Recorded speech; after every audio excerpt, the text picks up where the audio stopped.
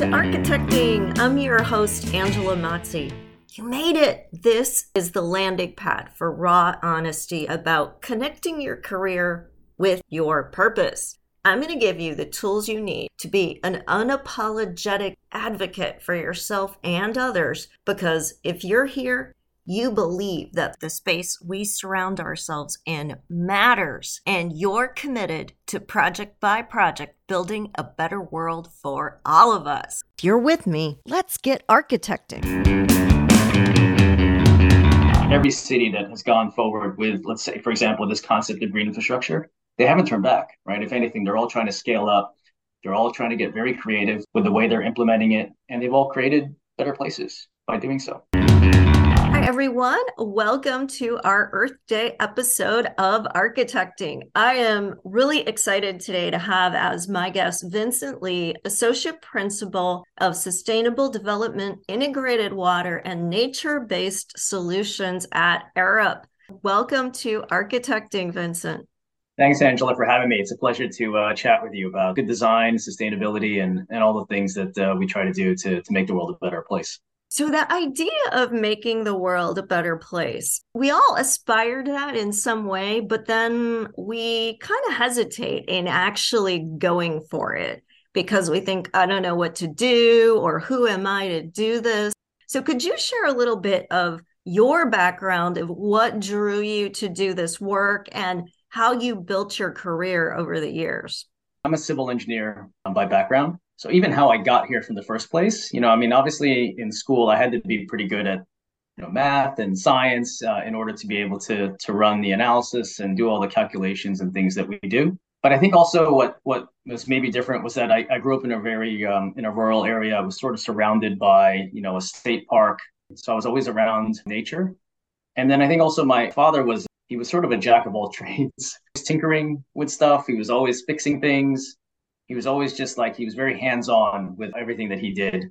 Obviously, when I went into school, I started to pursue different avenues and had all sorts of different interests. And, because of what I was good at academically and because of this sort of passion for nature, I had this, I guess, instilled in me this drive to tinker and just work with my hands and just have something tangible. I naturally gravitated towards civil engineering because of all the engineering disciplines. I felt like this was one where, I could actually see it. It was tangible. I can see water flowing. I can't see electricity running through wires. And then I graduated from school. I did a lot of stormwater management. I did a lot of site development and land development. It wasn't really until I landed my job where I am today at Arup, where they have this sort of ethos within the firm about sustainability is everything. And this was back in 2006. I joined Arup. And to this day, that's their ethos, their mantra.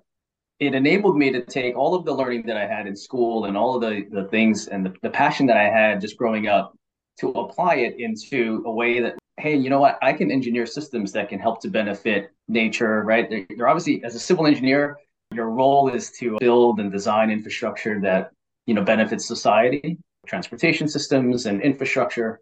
But now this layer of sustainability, you can actually provide other benefits around improving water quality, improving air quality, right? Providing places for communities to thrive and to enjoy, to make these livable communities really part of placemaking. And it was really exciting, right? So that, how do we then leverage the technical skills that we have and create these places that people want to go to, that can help to benefit our cities and communities in so many different ways, in a myriad of different ways. I think that really drew out the passion in me and really fostered this collaboration in me that said, I can do all of the calculations that I want to be able to design whatever it might be. But if I don't collaborate with, architects and landscape architects, with city stakeholders, with those who are going to take on whatever infrastructure we design and build, then I would have failed at what I designed. So that sort of led me then to this sort of collaborative spirit. That was a big layer with the engineering work that we did. Just the idea of placemaking, it's more than just a building. It's the hardscape, it's the systems that make that place dynamic and make that place work. How did you go from that collaboration and that focus on placemaking to some of the more innovative work you're doing around resiliency and building awareness on how we can live better in our places and spaces?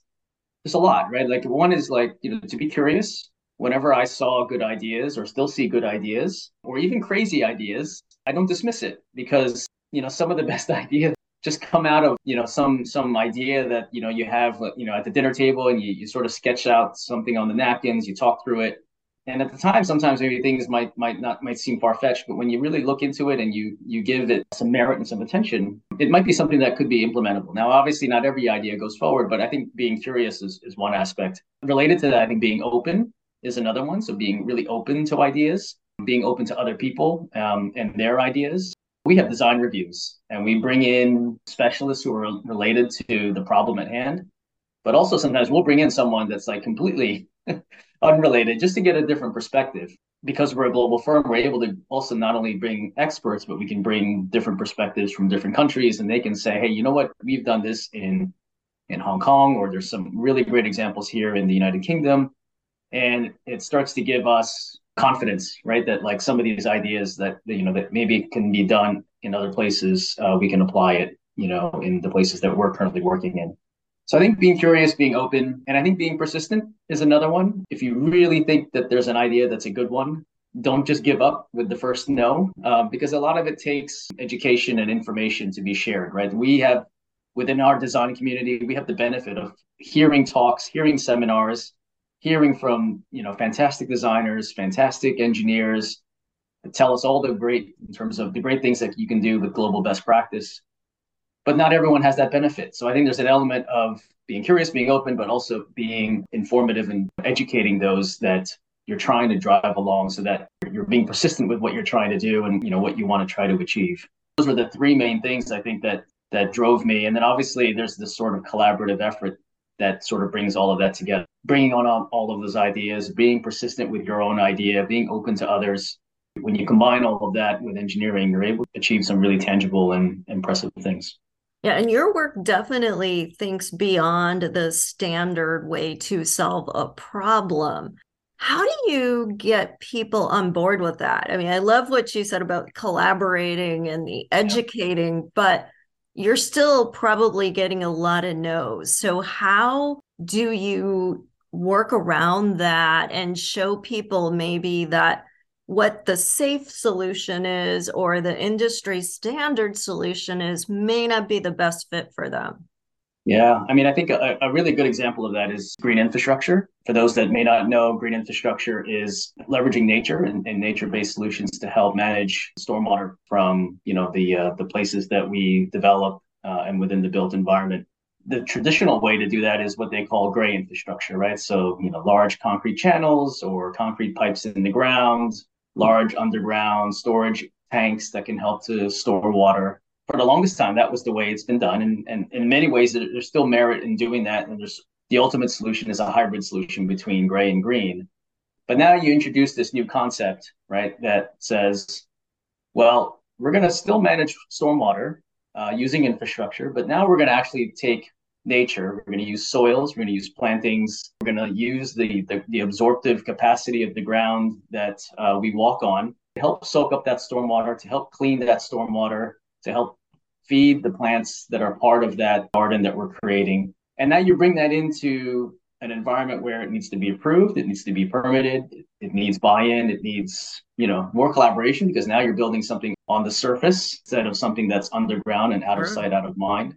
You need to then work with different partners to be able to make that happen. Before you could just say, well, I'm going to put a pipe in the ground and I only basically need to talk to one agency. And now you need to partner up and say, hey, agency that manages all of the drainage here on this street, we're thinking now of using green infrastructure here. And then they say, well, there's plantings that are part of that. Maybe we should go and talk to the parks department and let them deal with this, not us.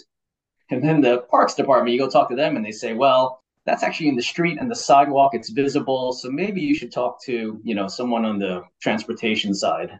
And then you talk to transportation and they say, well, actually, you're dealing with water and drainage. you should really go talk to that drainage department. So everyone's sort of like initial reaction that if it's not something that you've been doing, which many of the agencies have this sort of like, they've been doing it for the same way for 30 years, and now you introduce a new concept.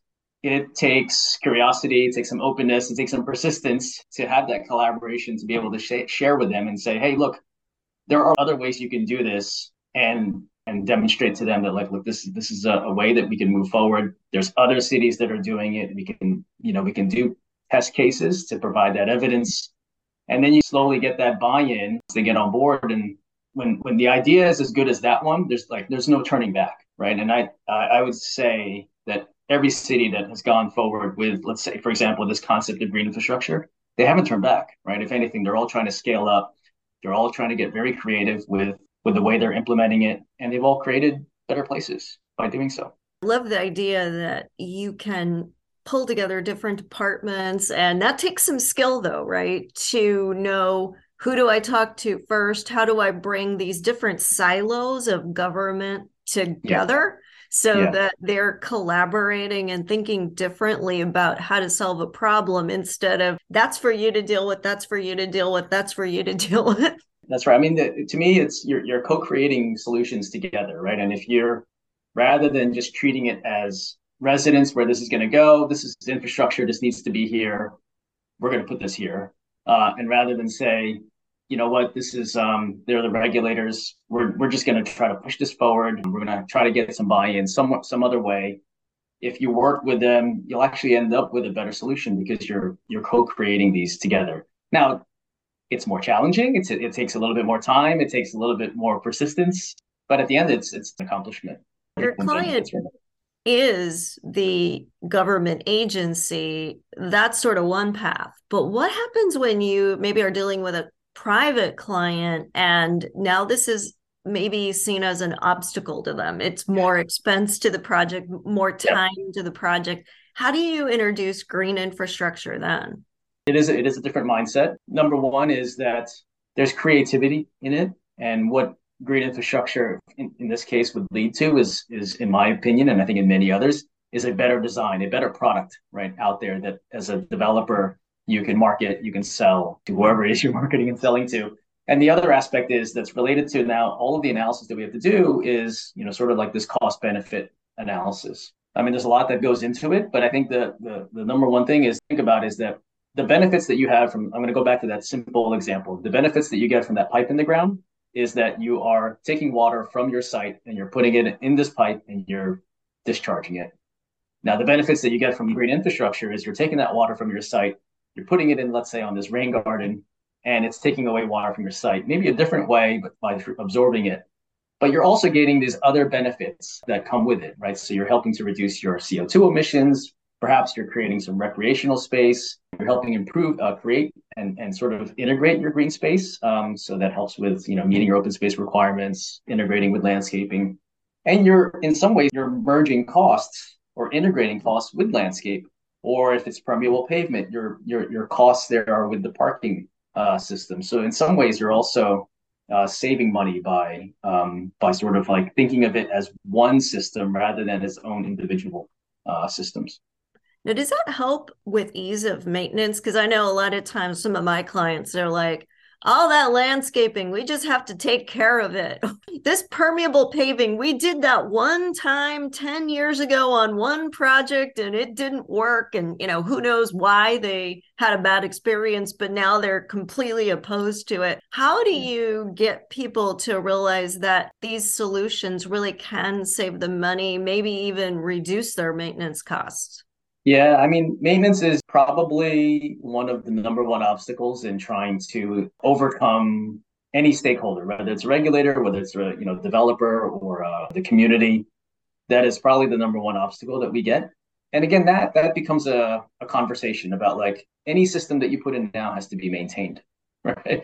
But because it's on the surface and visible, it actually lends itself to saying, oh, no, now we actually have to maintain it. I can see debris, I can see trash that's visible to me.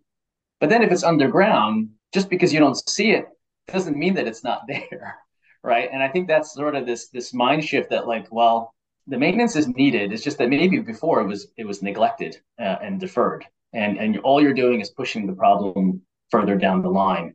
And we see this all the time. You see it with pipes being clogged and catch basins being clogged. With great infrastructure, yes, there's definitely maintenance that's needed, but it links up with landscaping maintenance that has to happen, and also the sort of like the stewards that you can create with this, right? And sort of the awareness that happens with this. It raises awareness of like just the sheer amount of like stuff and trash and things that people have. And then there's also a mind shift in terms of staffing. The maintenance of landscaping obviously is very different than the maintenance of the traditional gray infrastructure. So many agencies, they need to acquire new equipment, right? So to in terms of let's say to vacuum permeable pavement systems, and they also need to bring on new staff, right? They need to bring on a drainage department might now need to bring on a landscape architect to help manage that. It is a transition. It is a mind shift for sure, but it is a conversation that needs to happen at the early stages of planning to be able to make sure that everyone's on board with that transition that will have to happen. And I like that you said raising awareness, right? Because now we're not only doing something that's good for the environment and also good for the bottom line because it's going to help with energy costs, going to help with managing things in the building.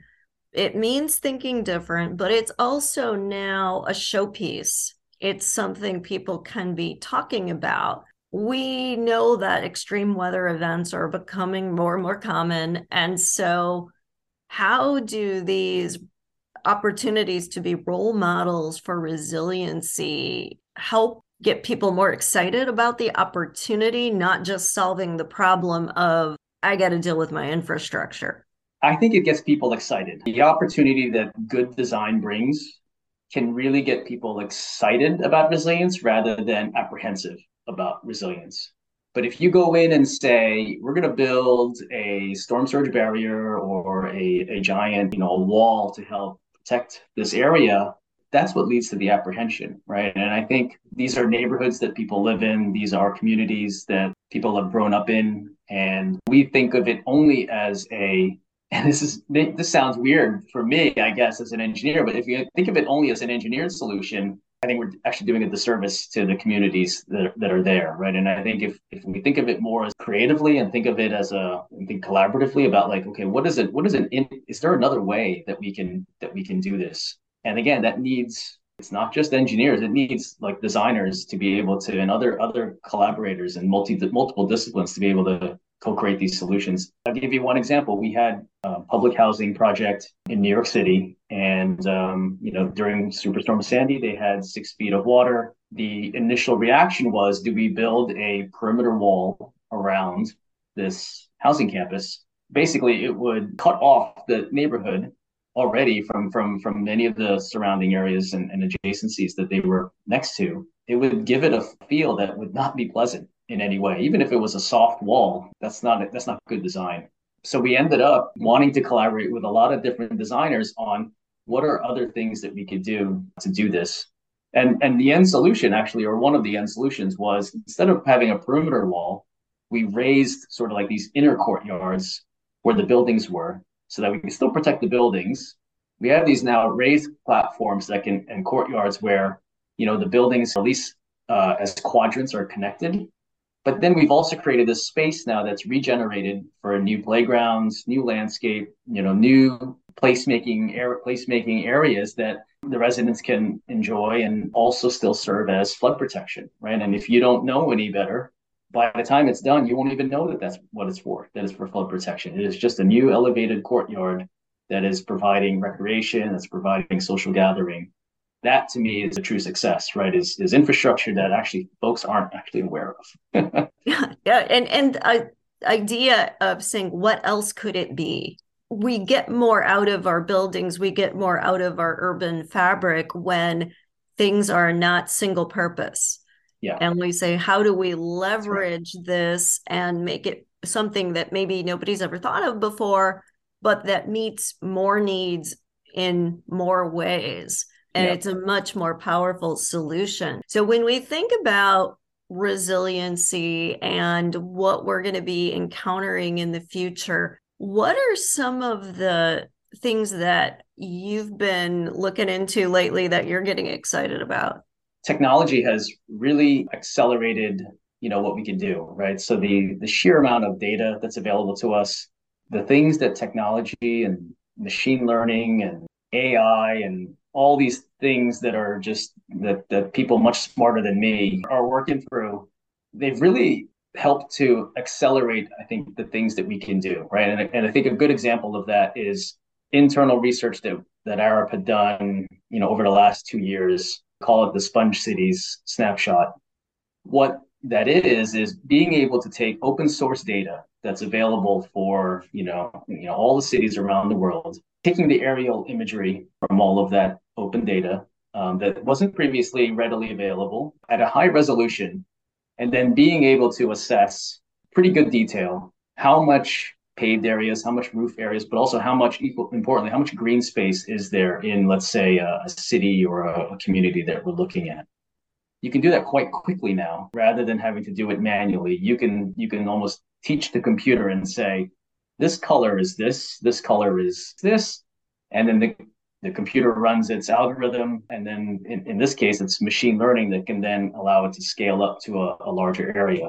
And then you have an analyst that would then go in and just check to make sure that everything's right, that the quality is there. But the analyst, instead of having to go through point by point, they can actually just go through and check what the computer has done.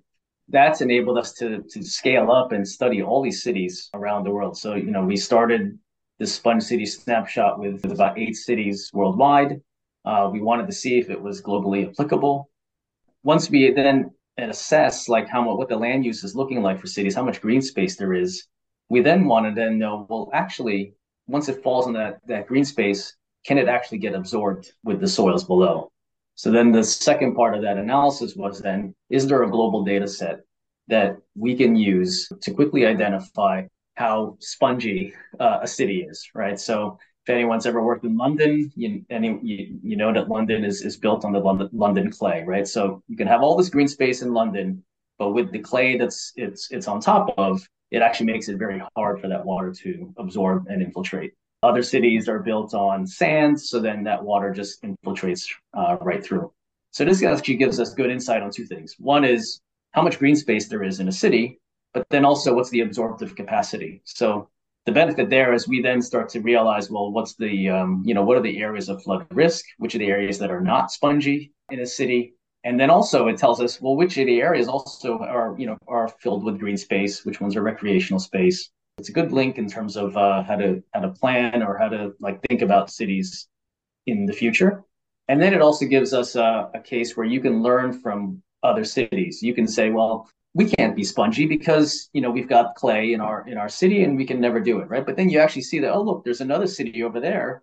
They've actually got a pretty similar soil profile to us, and somehow their sponginess is high. What are they doing that's enabling that? So then you learn that, okay, actually they have a pretty good land use program. They have an open space requirements. The tree canopy, which is another layer, like the more tree canopy you have, the more absorptive capacity you have. So then you start to learn from what other cities are doing, and then it decreases that culture of no, that we can't do it here. And then the other insight that we found is that New York City was one of the cities that was part of the Sponge City snapshot. And they ranked, on the top half of the cities that we assessed in terms of sponginess. But if you look at actually where their green space was, they have huge parks.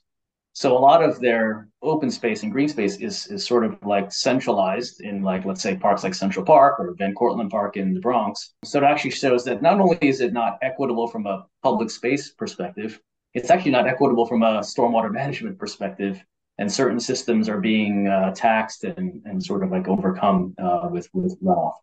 Again, the technology has enabled us to make that assessment quite quickly, and it's enabled us to have that insight at our fingertips where we didn't have that available to us before. And I wanted to actually ask you about equity. So I'm glad you brought it up, because I do think that as we start to look at land use, we've seen studies that can show incidence of disease related to trees or green space. So we know that there's definitely an impact on well-being from having quality space. And now you're explaining that there's definitely an impact on our resilience to adverse weather, but also to better infrastructure and being better stewards of our environment. Where does the equity argument come into the equation here? Is that something you're finding people will get more invested in, or are you finding that it doesn't really yet come into play? It is very much part of the conversation in the work that we do. I think it was always there, but I think now it's front and center with the work that we do, right? There's no sustainable development unless we are ensuring that the impact that we have is going to benefit everyone, in an equitable way. There's a couple examples I can cite. We did a strategic plan with Metropolitan Water Reclamation District of Greater Chicago. So it's really largely Cook County.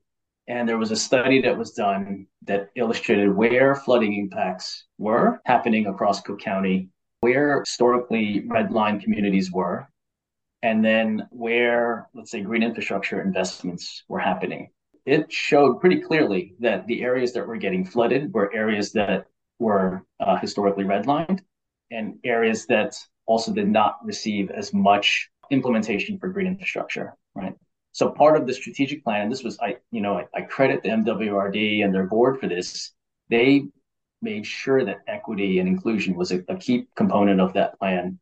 And because of that, part of the plan going forward for the next 5 years is to say, we need to provide the resources for those communities that cannot provide the personnel, provide the materials, provide the knowledge in those areas that are hard hit, that historically have been disadvantaged, so that they can actually implement green infrastructure, right? So because the communities that had the consultants, that had the resources, the staffing to be able to do it, they were able to do it. But the communities that were disadvantaged, they didn't have the resources to be able to do it. So the plan was to help support that program so that we can be more equitable with the stormwater solutions for the county. Resources to cope are so important. And, I see that in my own work as well. Like, it seems like no matter where you go, no matter what scale you're working at, when people have resources, they can handle just about anything. But when they don't, you start to see that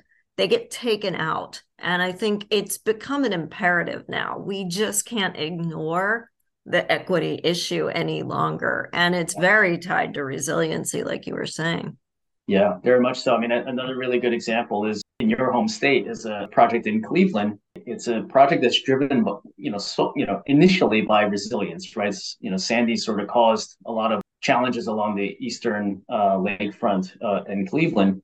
And, the highway was damaged, like the waterfront was severely impacted. Because of that, it's drawn attention to, we need to do something about this.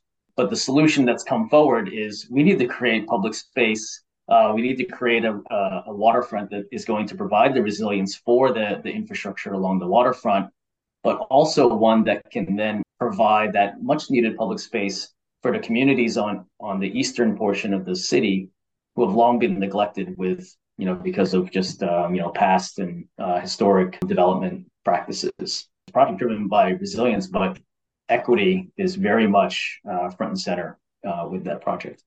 And as it should be, right? It's good to see these things finally, the dots are being connected and we're seeing how it's all interrelated. I really appreciate you bringing all that to the forefront today and sharing some of the exciting work you're doing. I mean, it is so cool to think about green infrastructure and what that means and how it's actually giving us cities that not only work better, but cities that are more livable, and what that can mean for our future and what a powerful impact we can have. So really appreciate you sharing all of that. Thank you. It's much appreciated. And it in many ways, it makes me feel like, my job is actually fun. It's enjoyable.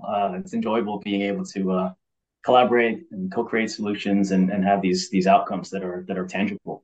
Well, the passion you have for what you do just comes through in everything you say. And I think that's magnetic. People want to work with somebody who is excited about what they're doing, who believes in what they're doing. And I also appreciate so much that you shared a little bit of how did I get there, right? Because You don't start day one saying, I'm going to study sponginess in urban environments and its impact on equity. But Right. it's a cumulative thing because you had the clarity about what you wanted to do and you just pursued it no matter what, looked for opportunities, looked for a career path that would get you to be able to keep evolving. Yeah, I mean, I've been fortunate that Arab has been very supportive.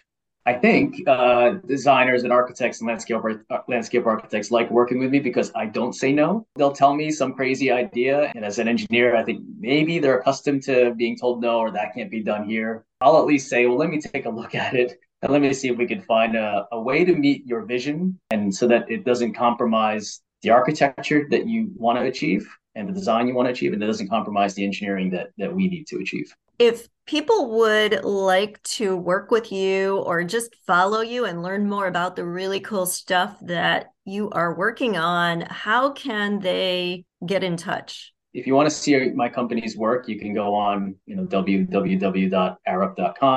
If you'd like to reach out to me and see what I'm up to, I'm on LinkedIn, Vincent Lee, and at Arup. It should be pretty easy to find me. Be happy to always continue the conversation and help folks out. If you've heard this episode and you got a big aha moment, definitely post about it and tag Vincent. It's really powerful when someone's work gets shared because it gets amplified and it can have an even larger effect, even bigger impact. Definitely share what you learned after listening to this episode. Well, thank you again so much, Vincent, for being on today. I really enjoyed our conversation. Thanks, Angela. It's a pleasure speaking with you. Thank you. Thank you for listening. You made it all the way to the end of the episode, which means you are committed to making yourself a priority so you can be empowered to do the work you were called to do in the world. How amazing is that? If you would like even more content just like this, please remember to subscribe so you never miss an episode. I would so appreciate it if you left an honest review too. Hey, I want you to know I'm here for you beyond the boundaries of this podcast. You can follow me on social media at Architecting Podcast or visit architectingpodcast.com to download some great free resources. Take care, everyone, and stay inspired.